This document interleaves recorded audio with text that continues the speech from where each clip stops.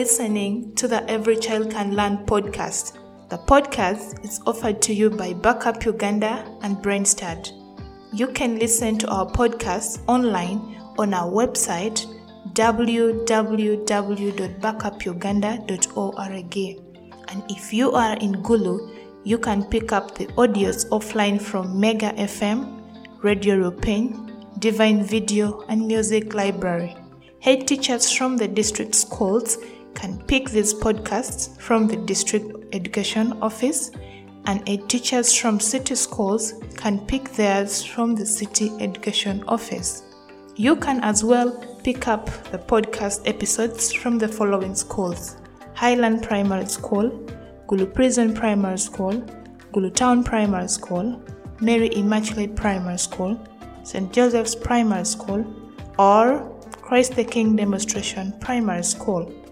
Do you like our podcast? Feel free to share it with your family, friends, and neighbors. The more people learn about learning difficulties, the better we can help our children. Welcome to our 14th episode of Every Child Can Learn. My name is Lanyora Gladys. I work for Backup Uganda.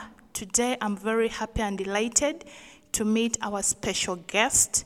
He is going to tell us his name, where he's from, maybe the name of the organization, and what he would like us to know about him. So let me welcome our guest. Thank you very much, Gladys. My name is Okello Michael Robusten. I work for Komboni Samaritans of Gulu, an organization which is based in Gulu. We are implementing an education program. I work as the program coordinator for Northern Uganda Education Program in Gulu. Thank you very much, Michael, for that introduction. Could you please tell us more about what you do and maybe your position as a supervisor in the organization you just mentioned to us? Thank you, Gladys. As I mentioned earlier, I work for Komboni Samaritans of Gulu as the program coordinator for a project called Northern Uganda Education Program. This project entirely focuses on supporting critically vulnerable children who drop out and those who have never been to school before. And in short form, we call it Speed School Program. Now, in my capacity as the coordinator for this program, my work is to supervise the facilitator. In this regards, we refer to the teachers who implement the program or the teachers who actually do the actual support to the children in the classes. As in the normal terms, we term it as teaching. So my work is majorly to support them technically and make sure that the learners get exactly what is prepared for them. Thank you. Thank you so very much, Michael, for explaining that. You really do a great job. You've talked of supporting your teachers or your facilitators in their teaching. And I believe you also do practice what we call inclusive education. Could you please let the listeners also know, what do you understand by inclusive education? And what does inclusive teaching look like to you? Thank you once again. When we look at the philosophy itself, this is just looking at, let me put in the most simplest way, that urging schools, neighborhoods, and community, or any nearby category of people who support learning in school, to make sure that they value each and every child the way they are, because individually we are created differently. Therefore, you realize that my capacity may not be exactly as your capacity, and my understanding and the time that I will take may not be exactly at the same pace.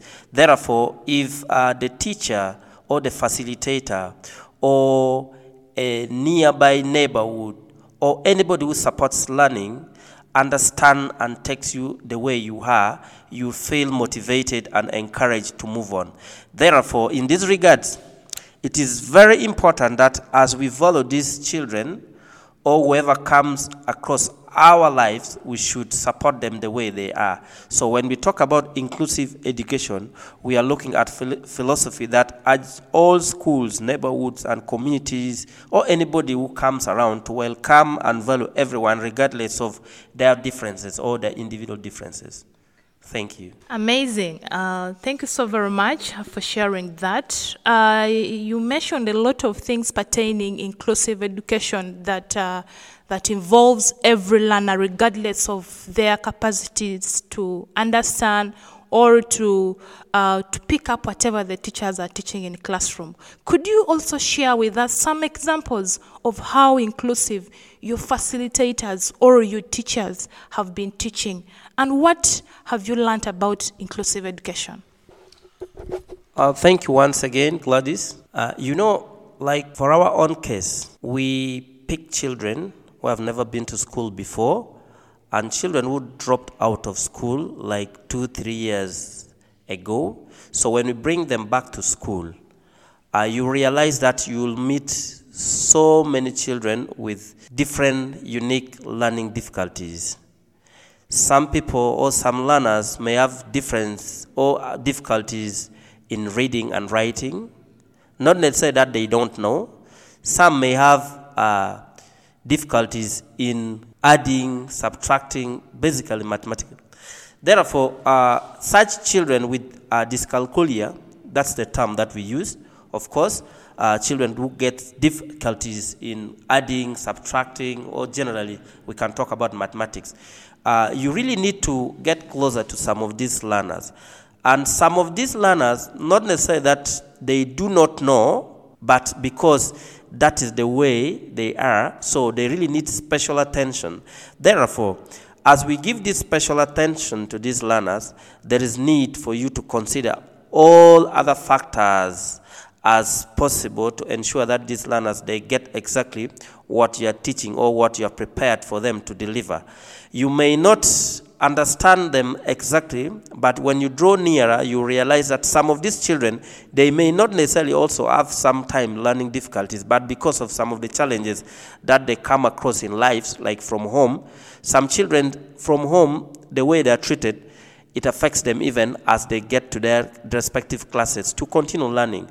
As there is need for this, our facilitators or for us as supervisors to see possibly how we can support these facilitators or the teachers in ensuring that these learners or the critically vulnerable children gets exactly what is prepared for them, and they also feel motivated and catered for and also cared for. Thank you. Thank you so much. Maybe before I continue with my next question, how have you been supporting these facilitators? You mentioned you support them in how they can teach these learners in the classroom inclusively. How have you supported them? Thank you. First and foremost, before we send these facilitators to classrooms, we make sure that we take them through orientation training of about a week. And during the training, there are specific areas that we prioritize on. Like we are quite certain of some possible learning difficulties that we are sure of. For example, there are some children that they can hardly see. All right? So now, as we continue supporting these facilitators, we encourage them to write boldly. So as they write boldly on the chalkboard, the child will be in position to understand. Or even those with such kind of learning difficulties, we ask them to make sure that they draw them nearer to the chalkboard, or they should sit in the forefront so that they are able to understand. There are other children that they take time to learn, and that means you need to create some additional time to support these children, because when you're given like 40 minutes, like maybe to facilitate learning, you realize that within the 40 minutes, some children are fast learners. They will learn faster. So now you realize that these specific learners, sometimes they take over and they dominate the whole classrooms. And those ones with specific learning difficulties, they get challenged. Now it is the responsibilities of the teacher to be very keen in identifying some of those children, such that at the end of the day, they can also reorganize or plan for some remedial lesson or how they can support them. Not only that, if they are being given group tasks or group activities to do as a group, in our setting, in each group we have 6 learners. Now you realize that some learners are so fearful and they cannot take up some leadership roles within their groups. Now it is the responsibility of that facilitator or the teacher to ensure that each and every time a task is given, they are supposed to move around to ensure that they observe, they should be keen and realize that most of these learners are taking up responsibilities in sharing. Hence, in that regards, they are able to learn together as a team, and that's where that aspect of inclusive education comes in. Thank you. Thank you very much. Amazing. I love the one element that you mentioned, that you have remedial lessons. And we've worked with many schools where it is not remedial lesson, but extra lesson. But in this case, for children with disabilities, remedial lessons do help a lot. Thank you so much, Michael, for sharing that. I wanted you to also share with us, what do you think is the biggest myth that people say about disability, according to you? Okay. Thank you once again. What I have observed is that many times we rush into conclusion, we judge some of these children, and we even baptize them names like, this child is dense, you are a slow learner, and yet you have not decided or you have not taken your time to learn the child. Sometimes we conclude certain things which are not necessarily true, because just like the way I shared earlier, you realize that if a child is being mistreated from home, it will affect the child's education. Now, when the child comes in a classroom, he or she will not be the same as a child who is taken very good care of from home. Now, talk about hunger, all right? Sometimes some of these children, they come to school, and during lunchtime, other children are going to have lunch. Some are not okay. Maybe their home is far away from the school environment, and therefore they will always stay hungry. Now, that will affect the child learning. But the biggest myth about these children with learning disabilities is that these children, if we are given, or if they are given opportunity, they are able to learn just like the normal way. Only that they are not being given opportunities to explore more and also excel where they are. Because some of these children are even talented. Some of them, they are talented, they are gifted, but they are always not given opportunity to demonstrate or to explore what they are able to show like a case. And that becomes a very big challenge to them. But ideally, all these children, for the past years, we have started implementing this program in 2016 to date. We realize that some of these children with learning difficulties, if paid attention to, you realize that towards the end of the year, they're even becoming the best performers, because only that they were not being given opportunity. And sometimes they end up losing even hope. They end up even dropping out because now nobody is drawing attention. From home, nobody is supporting. From school, nobody is supporting, even the friends. Thank you. Thank you so much, Michael, for elaborating that and explaining to our listeners. I believe the listeners have really understood so very well. And the one point that I've loved is attention. A lot of times our parents, the teachers, or the facilitators do not give attention to these learners in particular, those that are struggling with disabilities. But after listening to this, I believe our parents and the teachers out there will understand much better that giving attention to these learners and also doing the things that our guest Michael has mentioned will really help them. Now to wrap it up, what do you think our parents can do to support their child best if they are dealing with any disability? And maybe when you're done giving what parents can do to support, you could also finally advise the parents who are listening to the program. Thank you. Thank you very much, Gladys. First and foremost, let's all try to understand that these children are the same. Now, when we are looking at what the parents should do, or what I think parents can do to support their child's best if they are dealing with any disability, first and foremost, they should understand the child. What kind of learning disability are we talking about? Now, if they understand that, they should try to follow up even from school. Many of us believe that or think when we send our children to school, we pay their fees and we send them with requirement, that is all.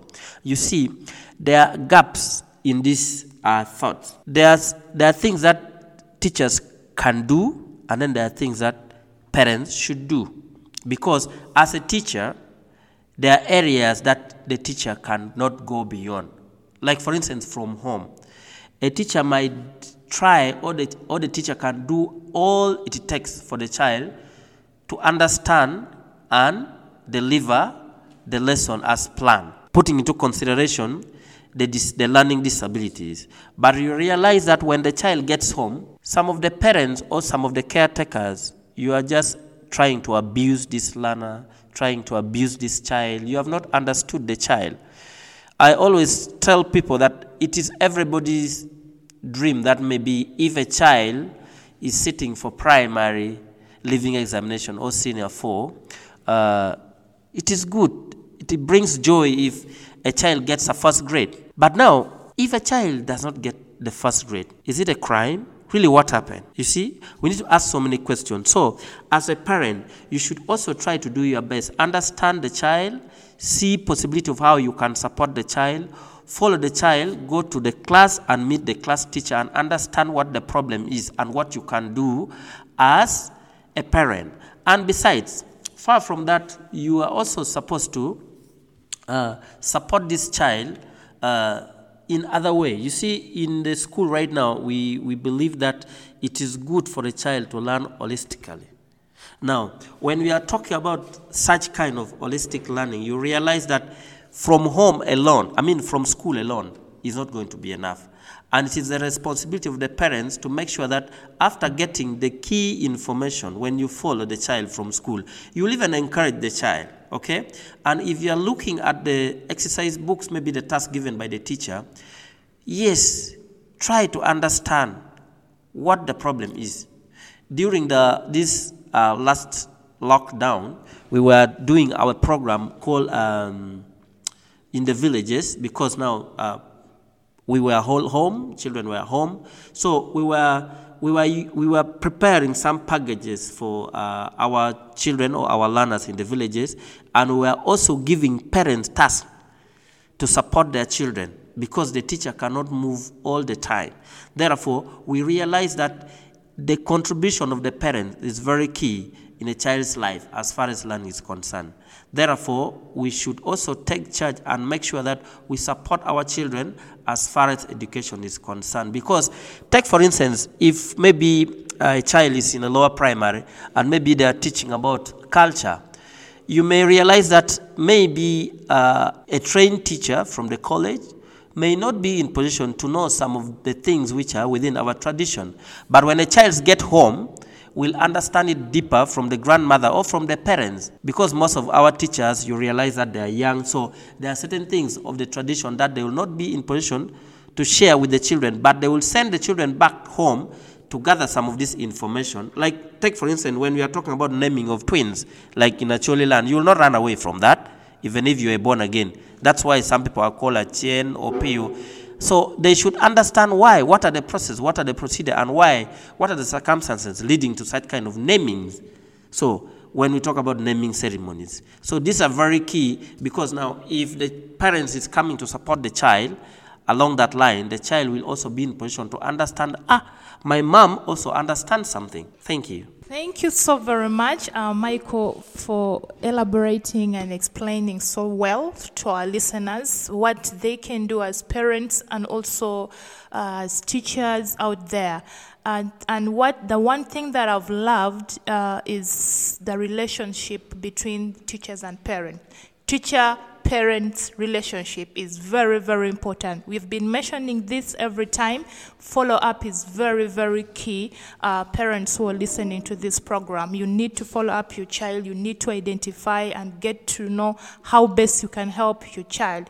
Thank you once again, Michael, for sharing this wonderful information. I believe it's really going to help our listeners out there, especially the parents, the teachers, and those caretakers, and also those supporting children with disabilities, and even those that do not have disabilities. As Backup Uganda, we always say every child can learn. Thank you very much.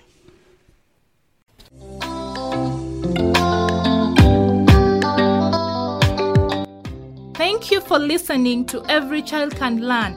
Please share your thoughts with us.